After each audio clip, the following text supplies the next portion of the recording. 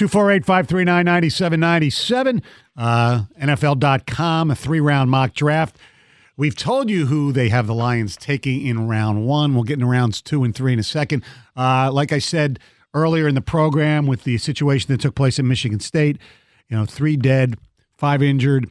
The shooter has killed himself, so the campus is safe, but we're talking about the mental stress and emotions that people went through last night and are still going through there via friends, neighbors, obviously relatives who are there, whatever. We will take your calls throughout the show. Let's talk to Brian in Trenton here, 97 on the ticket.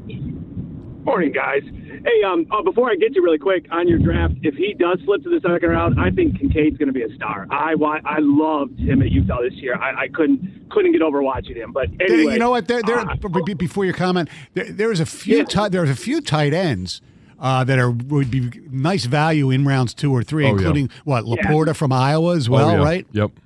Yeah, so when you said taking Meyer, I'm like, oh, man, no, there's talent to be had out there. But anyway, so my son is at Michigan State, and I'm on my way to get him now. But he's so nonchalant like me, and he doesn't pay attention to social media. He was out running last night. He does like an 8-mile run around campus at night. And he comes home, and he said something when I had to call him, got home from practice, said, yeah, I think there's a shooter or something. And I'm like, what?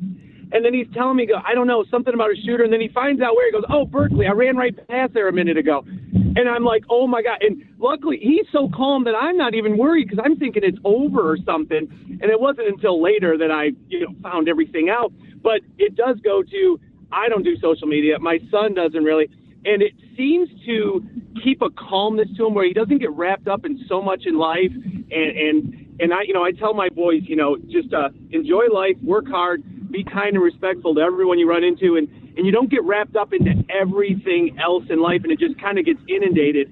And so whereas he might not be up to date on stuff and not know what's going on, he also doesn't get bogged down by stuff as much. And it seems like there's joy every day in life. And so this morning, as I talked to him, he was very sad about what happened, but he's not feeling the anxiety as much. He goes, it's happened, it's over, Dad, we're going to move on and we're going to deal with stuff. And it seems to me, because Greg, because Guff mentioned this, I think that social media does have a negative impact at times on people. I know they want to feel connected, but talking to people is my connection. When I talk to my students and whatnot. Does he want to come home right now, or is he cool staying there? You know what? He would have been cool to stay, except with it closed the next 2 days. Right. He doesn't have class Thursday, Friday. He said, hey, Dad, can you come get me? And I said, yeah, I'll come get you this morning, But he wasn't nervous. He wasn't. In fact, last night when it was going on, he was thinking, before he hung up the phone, he goes, I wonder if I can go get something to eat. I'm like, no. Yeah. Brian, how many